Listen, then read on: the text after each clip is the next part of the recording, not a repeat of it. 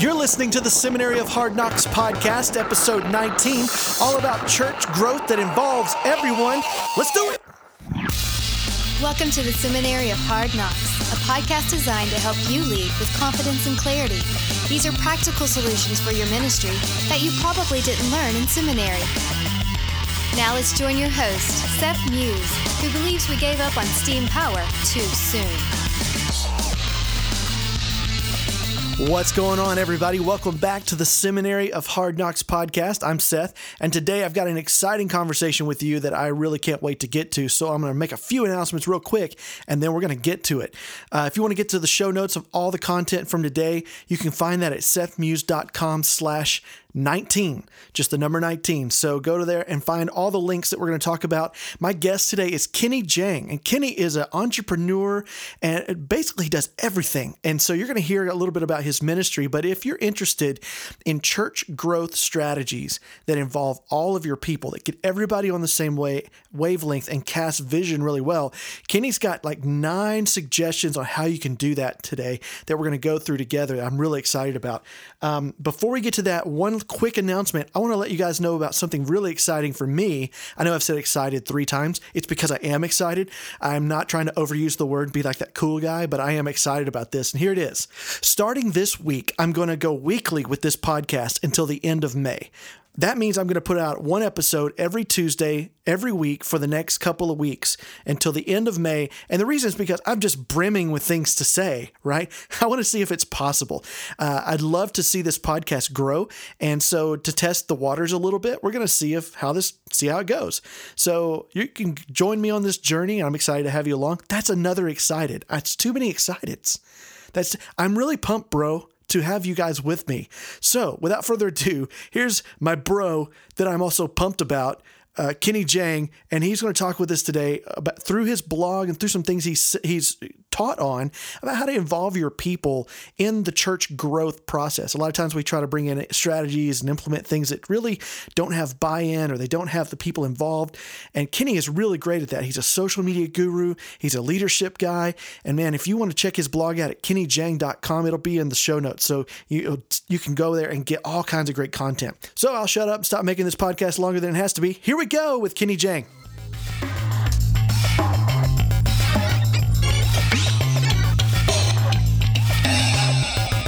Well, hey, everybody. On the podcast today, I have a good friend of mine that I've been connecting with online named Kenny. Well, hang on. Let me stop. Kenny, I want to make sure I say your last name right. Jang? Jang. Okay, got it. All right, good. All right, starting over. You can say anything you want as long as you're not yelling at me. Am I yelling? Am I yelling right now? As long as you're not scolding me for doing something wrong. Oh, gotcha. Well, no promises. So let's get going here. All right. Hey, everybody. Welcome back to the podcast. I have a guest today that I've connected with online in several different spaces that has become a good friend. His name's Kenny Jang. Kenny, welcome to the podcast. Thanks for having me today, Seth. Hey, I know you're up in Jersey, right? Is that where you technically are? Jersey, New York? Yes, we are. We call it the bedroom-facing communities of Manhattan. So we're right outside of New York City, but Jersey is the Garden State. You should come on and visit sometime. Actually, I have been in Jersey. When I came to New York I think the first time for a previous job, we stayed on the Jersey side, right on the water. Is that where you are? Not too far. Next time you come, you definitely should hook up. But yes, and looking to the Manhattan skyline is beautiful, isn't it? Yeah. I mean, I love New York. New York's one of my favorite places to be. And, I'd never been to New Jersey when we went. And I thought, and I have no idea about New Jersey, but I'll be honest, I was very surprised at just how pretty it was. I mean, most people's context is probably Jersey Shore, for New Jersey that hasn't been there. You know what I mean? And so you go in and go, oh, all right, this is a nice place. This is really great. So yes, it was beautiful. And the next time you visit, I'll bring you to the Bedminster Trump National Golf Course. Oh, really? Which now has some significance. And the highway gets shut down many times now as the no longer president-elect president decides to go on a whim to his golf course once in a while. Man, what are the woods at that golf course like? Because that's where I'm going to spend most of my time if we go. You and me together, Seth. You and me together. I am a gifted get out of the woods guy. Like I can thread a shot with sniper precision from the woods. But when I'm out on the actual fairway, it's like everybody duck. Everybody duck.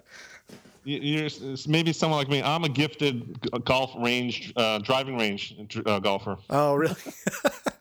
Everybody's good on the range. It's so fun on the range. Do you guys have like Top Golf there? Yes, they just opened one. Oh man, that's like my favorite kind of golf. I don't ever play golf, but I love Top Golf. It's like a video game. I get to be in a video game. It's pretty great. Well, thanks for coming on the show, man. I've been wanting to get with you for a while. I see a lot of the stuff that you're doing. And just for the people that haven't, connected with you yet, tell me a little bit about your journey, like how you landed where you are and kind of what you're doing now. And let's get a quick snapshot of your ministry and your businesses and stuff. Sure. I think the CliffNote version might be that my background is I'm an entrepreneur and communicator. Have worked for years in the marketplace in ad agency on the Fortune 100 brand side, doing PR, direct marketing.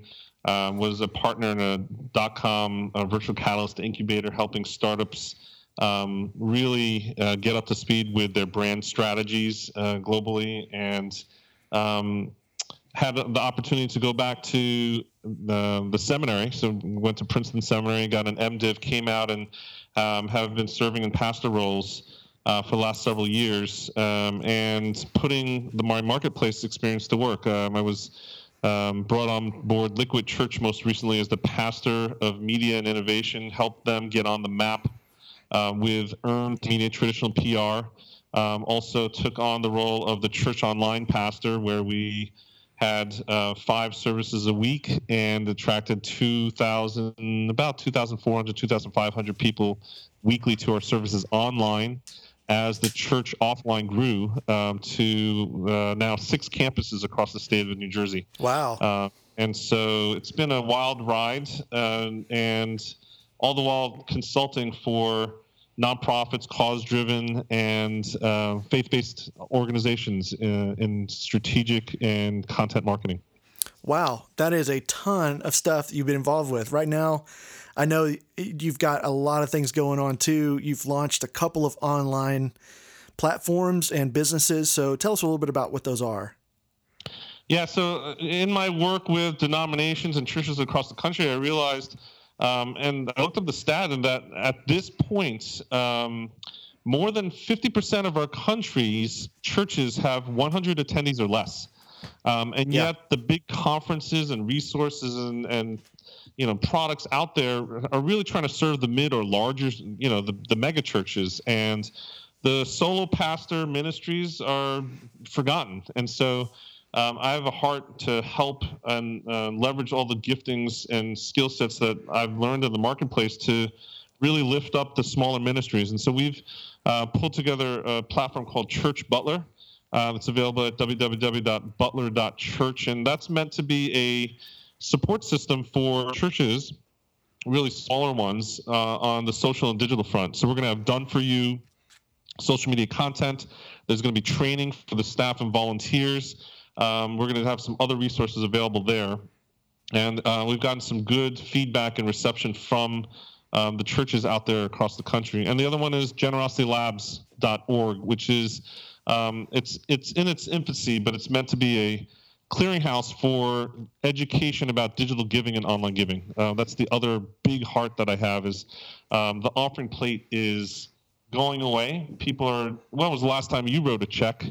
And yet people in the church, are forcing the parishioners and attendees to write checks and bring cash to the offering plate, and it just doesn't happen anymore. So digital giving is something we all need to grapple with across the country if we're going to survive as we go forward. Yeah, and I think you hit on it exactly. That's kind of my heart too. I think it's why we connect so well. I think that you're right. A lot of those tools are geared towards large churches with big budgets, and these small churches with very little budget and 1 staff member, 2 staff members. It's very difficult. I've worked in those. I mean, that's about half of my career. I've been in churches of 100 people or so, and man, the struggle is real. So especially when you're talking about online giving, I mean, not just being able to afford that, knowing how to do that on your website is a whole bunch of hidden fees that you're not kind of expecting. Paying the web developer, getting your website up to date, making it available for your people, advertising it, and then actually getting it to work and hook up with bank accounts and all that stuff. It's just so much that a lot of pastors, I mean, we're just not wired to think that way. So, definitely. And the millennials and the generation after that now, everyone pays it. If we went out to lunch or split the check, I wouldn't even pay you cash or anything like that. It'd be I'd send you, via Venmo or PayPal or electronic means. We don't use cash anymore in our society. Our culture is going cashless, and so taking that into consideration with the business model of the church, I think is so critical. Yeah, I mean, I have a jar on my dresser for loose change where I collect it, and then later when you fill it up, you go and get all the cash for it, right? And I used to do that for cash, and I still do. But in the years past, it's like I'd fill it up in a year and I'd take it in, it'd be like $100. And now it's been 3 years and I still can't fill it up. I can't fill it up. It's like we just don't use the coins, especially. We don't use the paper really that much either. Unless you're on the Dave Ramsey envelope thing, or something like that, you're really not using cash. So I think that's a really, churches are struggling with that. So I love what you're doing. I love this idea. And I think when we start focusing on those little churches, they have smaller congregations, they're doing great work. It's just they need help. And all of them want to grow. I mean, I don't think any church that really understands the Great Commission wants to stay the size that they are. They want to reach more people. They don't want to shuffle church members, but they want to reach new people. Anytime you think about growth, do you think that's at all like an entrepreneurial type thing? You kind of start from more like a church plant, even when you're already 150, 200 people. I mean, what are your thoughts about church growth and how that looks and the strategy for a small church? Yeah, I think, if you look at the numbers of where pastors are today, they're kind of surprising. So many pastors are depressed. So many pastors feel isolated. And I think it's probably because they've gotten into these positions, and over the years, they've realized at the end of the day that seminary did not prepare them for what is essentially operation of a small business, an enterprise. And it's not just about being a herald and a preacher of the word and people come through your door automatically. Culture has changed. You have to be proactive and be on the offense with your communications. So I think church growth is something that all leaders in leadership development need to struggle with today in a very different way than 5, even 10 years ago. Yeah. Quite frankly, I think it's some simple perspectives and approaches to how they look at their job and ministry and vocation that really make the difference between churches that grow and the churches that don't. Yeah, and speaking of that, what's the difference? What's like a fundamental difference between some of those strategies in churches that are growing, churches that are not? Yeah, so for me, as I've been trying to really work with churches over the years, there's a couple of key core tenets that I've come down to. And in terms of perspective, there's one where the obvious one is inward versus outward. If you are have a point of view that's just facing inward and helping your church members only, then I think that's a big problem. A lot of people in the church will count it as a success when you have church events that are fully attended by all the members of your church. But if there are no new people that are coming as an addition to those meetings, I really challenge leaders out there today is if that really is a success, and is that really a good use of your resources if you're not doing things that are explicitly outward and external focused, like when you were younger and starting that church plant, or like when you started that job for the first time in a younger church. I think people get too comfortable, and it's that holy huddle that we want to break. It's common, but I think that's something that most pastors do not see in themselves. They're not self-aware when that creep has gotten to the point where it's too far.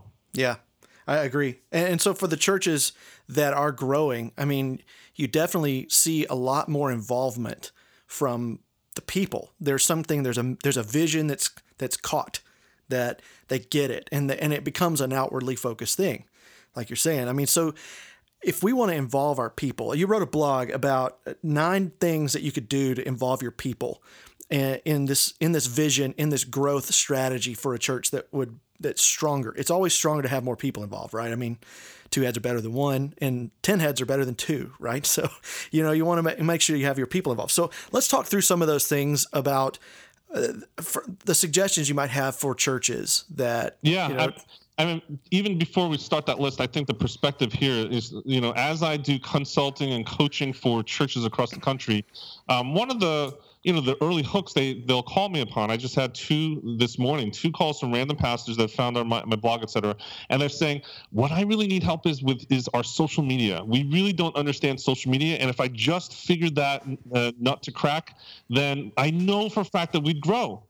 And my pushback there is, even though that's, my vocation and that's my specialty in communications and social digital, relying on your social networks is the wrong thing. That is not what grows your church. It's a big red herring out there. And I really hope that we can do something to dispel that today. And it's your people's networks, IRL. You know how we say IRL on the webs, right? In real life. Yeah. The church's social networks, the people's social networks in real life is what will really be the growth engine of your church. So you got to think of your church growth strategy is not about what's happening in your building. Your church and your headquarters of your building is not the nexus. It's not the starting point of everything. It is the 100 points of light. If you've got a church with 100 families, each of those homes are where the church engine is going to grow from, their social networks, their friends and families. And so getting those people invested in your mission, in your culture, and understanding that it's not just about evangelizing in terms of, megaphone evangelizing on the street corners, that it's done through relationships. That, I think, is one of the fundamental keys that church pastors really need to take in and digest before we see real growth happen in any ministry. Yeah, I agree completely. And what I love about the church I serve at now, we've just started launching, and we've launched it for a while, but we've been talking about these 6, what we were calling crossroads, where people already are and how they can be on mission for the gospel where they already are.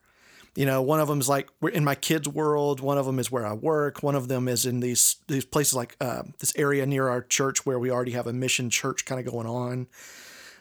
One is at the school, UTD, which is right next to us, real close by, with college students and international students, actually. So we've identified these and said, hey, here's all these crossroads. Here's how you can be on mission, is where you already are. So it's kind of like nobody really has an excuse not to be on a mission because we're all in one of those places. Absolutely. Going after the felt needs in your community and your relationships, that's where the magic's going to happen. Yeah, it's really great. It's funny when I hear people kind of push back on it. Like, it's really a strange conversation. Like, it really boils down to, don't tell me what to do. And you're like, well, we're not. That's what Jesus told us to do. It's like we're just kind of relaying the message and giving you a way to live it out. So it's really weird that people still want to push back on that, but it's a matter of that vision being cast and catching that we're going out. We're not going to be an inside church. Even this morning, I was tweeting back and forth with Tony Morgan on his blog. There was a great post, and it was about this guy who kept on asking his friend to church over the years multiple times, and the guy never comes. And he gets into it and asks the guy, why don't you come to my church? And the response from the friend was, you keep inviting me to church, but you've never invited me to your home. Yeah.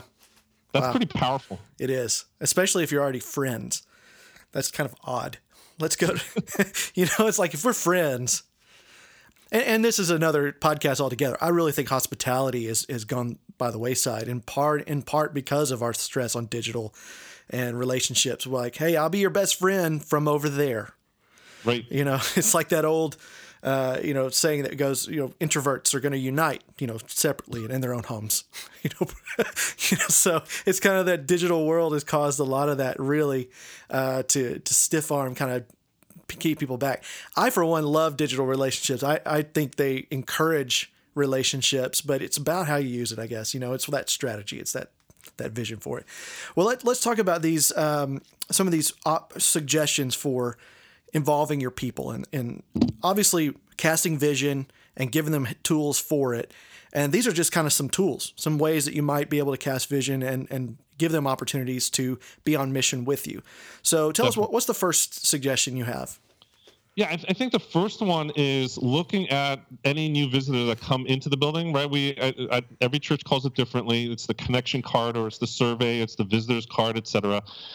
Getting volunteers to be involved with that process of not just collecting them, but praying over them, as well as sending written follow-up notes to every single person that visits your church. I think that personal touch is lost in today's digital age, and it really does stand out. I've got people who have told me that the first note that I've sent via postcard, so you think about it, postcard's not even that much space. No, right. One guy has said to me 3 years later, he pinned it to his bulletin board at work, and he looks at it every single day since.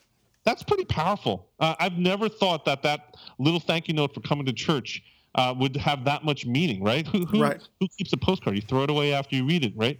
And yet this person has kept it on his bulletin board. It's that much meaning that someone cares, someone noticed, and someone wants them to be a part of the community. And so praying over all the visitors, because I think we need to rely on the Holy Spirit. It's not about us. You got to keep on remember that there's a divine appointment here. And second is that following up with written thank you notes, I think, is a great way to involve your volunteers. Yeah, their handwritten thing is so novel now. I mean, nobody does it, And when somebody takes the time to go, hey, I'm going to specifically write this to you, it's like there is no way that's a form letter. There is no way that's a mass-produced thing. That is a personal touch. That's really great. Well, tell us about the second suggestion you have. Second one is, I was thinking that, one of the things that people have a hard time is inviting people. We know that 80% of people that go to church know it's their responsibility to invite a friend, but only something like 46% actually do in the last 6 months. So less than half of your people are actually following through. It's because you're not giving them a conversation piece, a device that's easy to point to that makes it happen.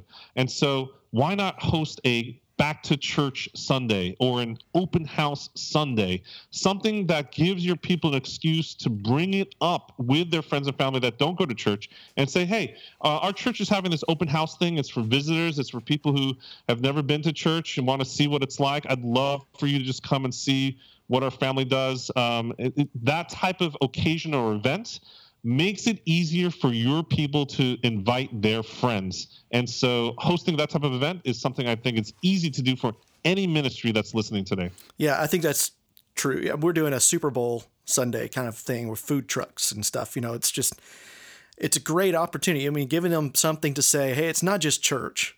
Because a lot of people will hear church and go, nah, no thanks, like your friend did, But if it's something else, something extra, something that is the hook, I guess, the call to action, that we want to give them that they want, that's definitely a lot easier to get people to be able to go, okay, now I have something to really talk about that's not as awkward as.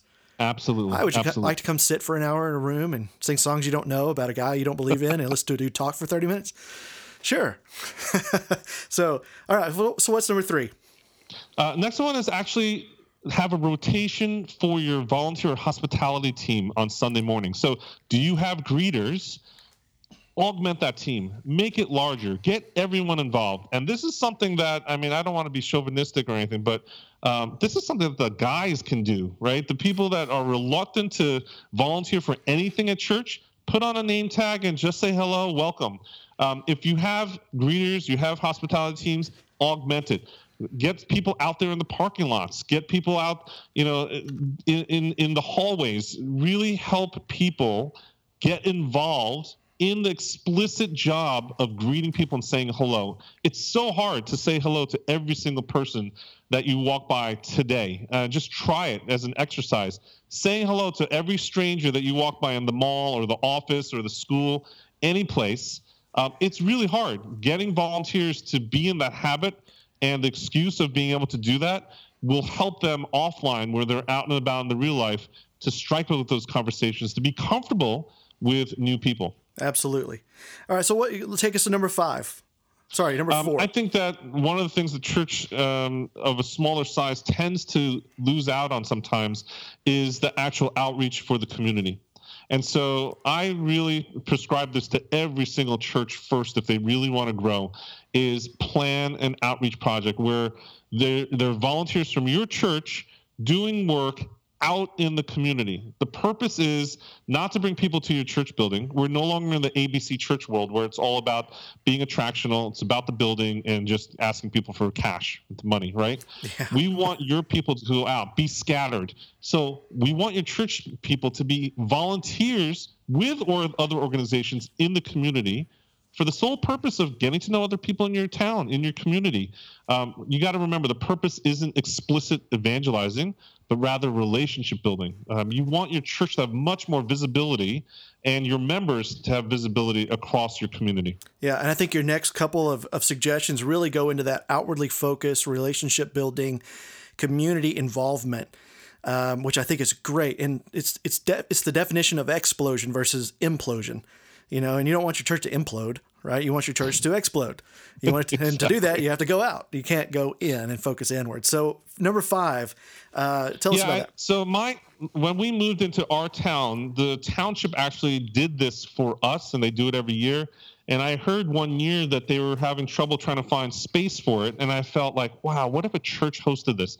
So what if you had a quarterly new residence night that is held in the community center and you are the facilitator of it? Either it's held at your church if you have a good centrally located, if you have a gym or if you have a nice big room cafeteria or something in your church building that could host it. Doesn't have to be that big because how many new residents are moving into your town at any given quarter? Maybe it's once every half year or once a year. But the whole point is welcoming brand new residents into a central location for events, and then get all the town's services together. For our event, for our local community, we had the library there so they can issue library cards to the adults and the kids on the spot. We had summer camps in town there. We had the people who were giving out the pet licenses. We had the people from the recycling center give out recycling calendars. Some local gyms came and gave out trial memberships. I believe the mayor or one of the town council people were there just to greet people and chatted up with people. Police were there to actually what do you call it? Engrave security things on kids' bicycles or kids' electronics like iPods. And so imagine if you had that type of service for new residents and your church was the facilitator or even the host of something like that. I think it's something where you have a captive audience and it's something that's completely of service to the community. Yeah, that's great. And one thing about that, I want to see, where do you find who those new residents are? Like, how can you go find out who? Because I think there's a way to do that, right? In your cities? Yeah, so first of all, if you get the town involved, I think they're the ones who can easily identify, the new residents.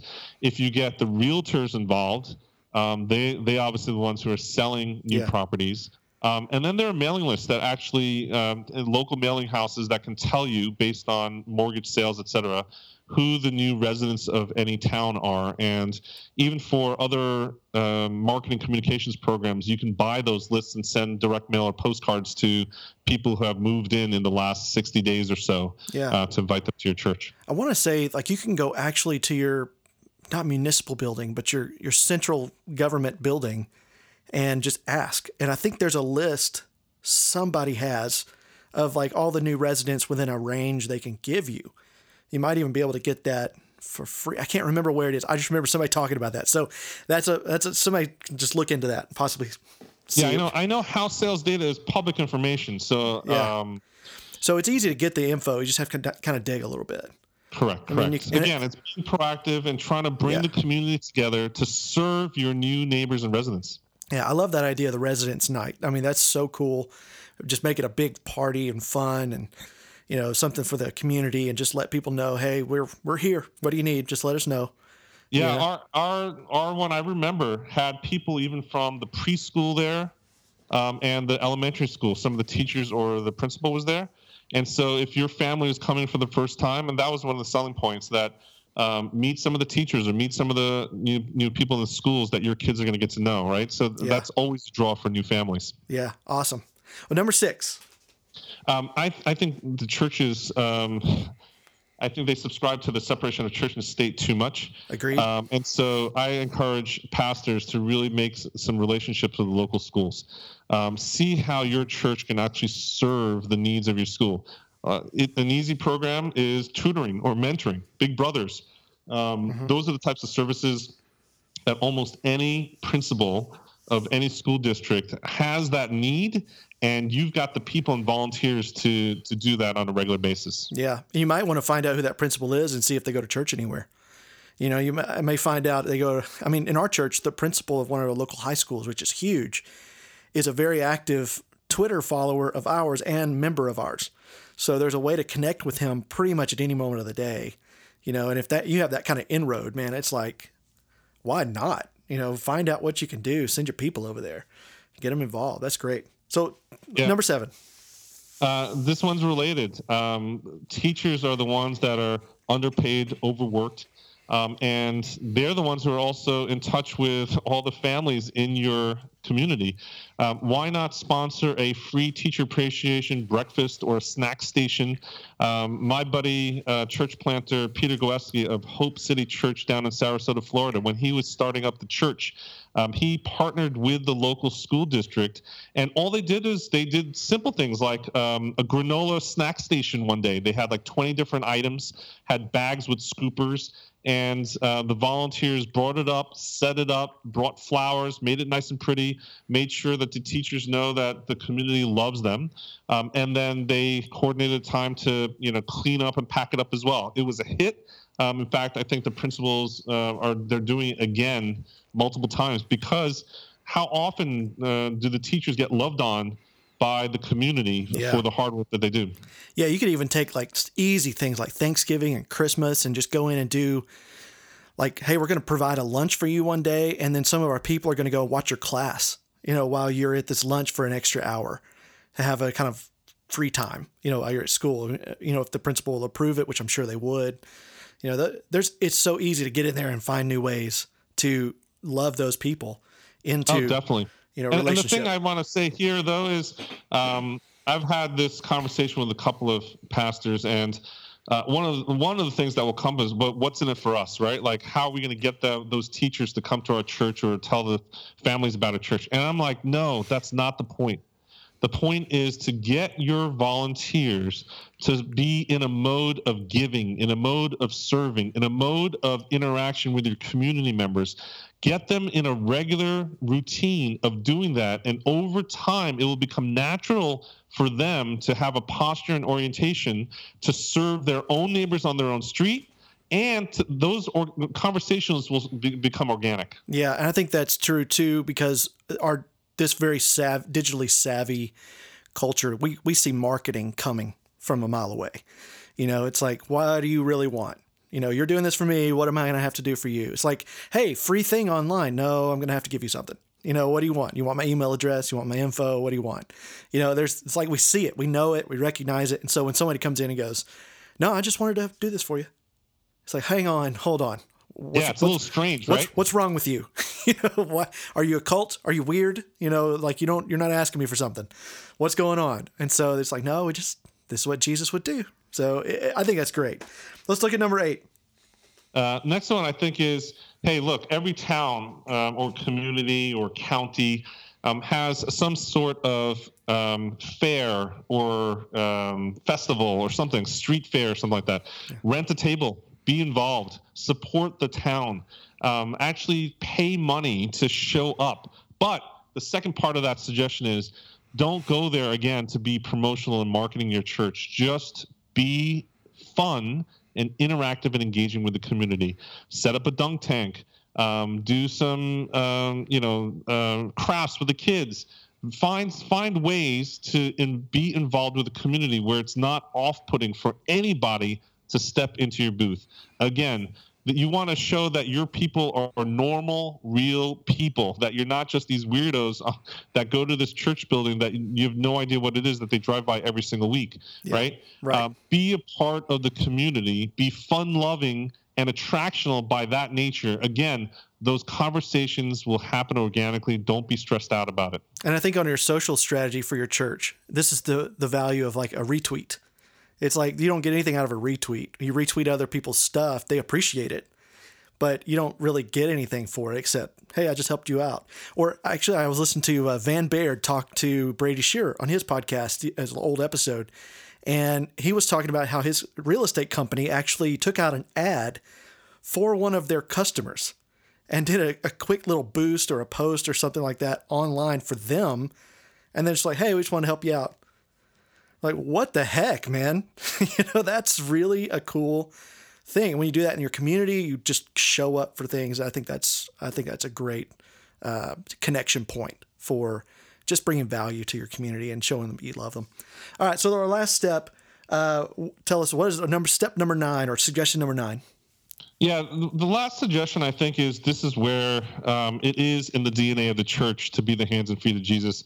One easy way to do that is talk to your local schools, talk to the local PTA, and coordinate with them, because what happens is it's these circumstances of life where it's a death in the family or divorce or an injury or hospital stay or some crisis that happens for families in the community. And this is where the church can mobilize and become volunteers, where you help deliver meals for a week for the family, or do a visitation, or help with rides with the kids to and from school, because sometimes, especially when hospitals involved, the parents are occupied and can't be at home for childcare. Being the hands and feet of Jesus that way is something that, in a mercy perspective, the local PTA, the local school, is a great partner to have, where, again, don't evangelize, don't use it as the opportunistic. You got to resist that. I think a lot of churches are desperate for growth, and they try to use that opportunity. But no, do it in terms of, look, we're the church. We're selling, the product that we sell is grace, right? Mm-hmm. Totally unwarranted love, no strings attached. We need to give everyone a taste of that, what it looks like. And so this is the same thing. When someone's in a crisis, you want to be there for them. You want to just be present. You want to help them and support them and lift them up. I think it's a great opportunity for you to reach out and partner. Again, don't do it all yourself. Don't pay others to do it. Get your families and ministry volunteers involved to do this. Yeah, I think that's great. That's your tweetable moment right there, everybody. What we sell is grace, and our job is to give people a taste of it. I think that's great. I think that's awesome. Absolutely. Well, Kenny, thanks so much. This is an incredible list of just simple suggestions I think that people can really use and just implement pretty immediately. So is there anything you would add to this? Any parting shots on this subject of growth? This list is not meant to be exhaustive, comprehensive, or even the top priority. It's meant to be like a sounding board conversation to get your creative juices flowing. I think it's something that you can use as a list to print out and actually share with your staff or volunteer members and see what else can we do? What fun or creative things that can we do with the volunteer and ministry and attendees? And don't be shy of lighting up new volunteers. Asking new people to step into the role to do this kind of stuff is only going to help mobilize more of your people. And again, light up the social networks of your community attendees in real life. That's great. Well, tell us where we can connect with you online. How do people get more of the Kenny Jang? I'm blogging at this point 3 times a week at kennyjang.com. Love to interact on Twitter. Same thing. You can find me on Twitter at kennyjang. Again, it's social media. I love interacting, engaging with people. So please reach out. Let's start the conversation and have some fun. All right. Well, great. Thanks, Kenny, so much. I think it's been awesome. So I know this brings a lot of value to our listeners. So thank you very much for being on the show today. Great to be here. Love everything that you're doing, Seth. I appreciate that. All right, guys. We'll be back in about 2 weeks. So thanks for listening, and we're out of here. See ya.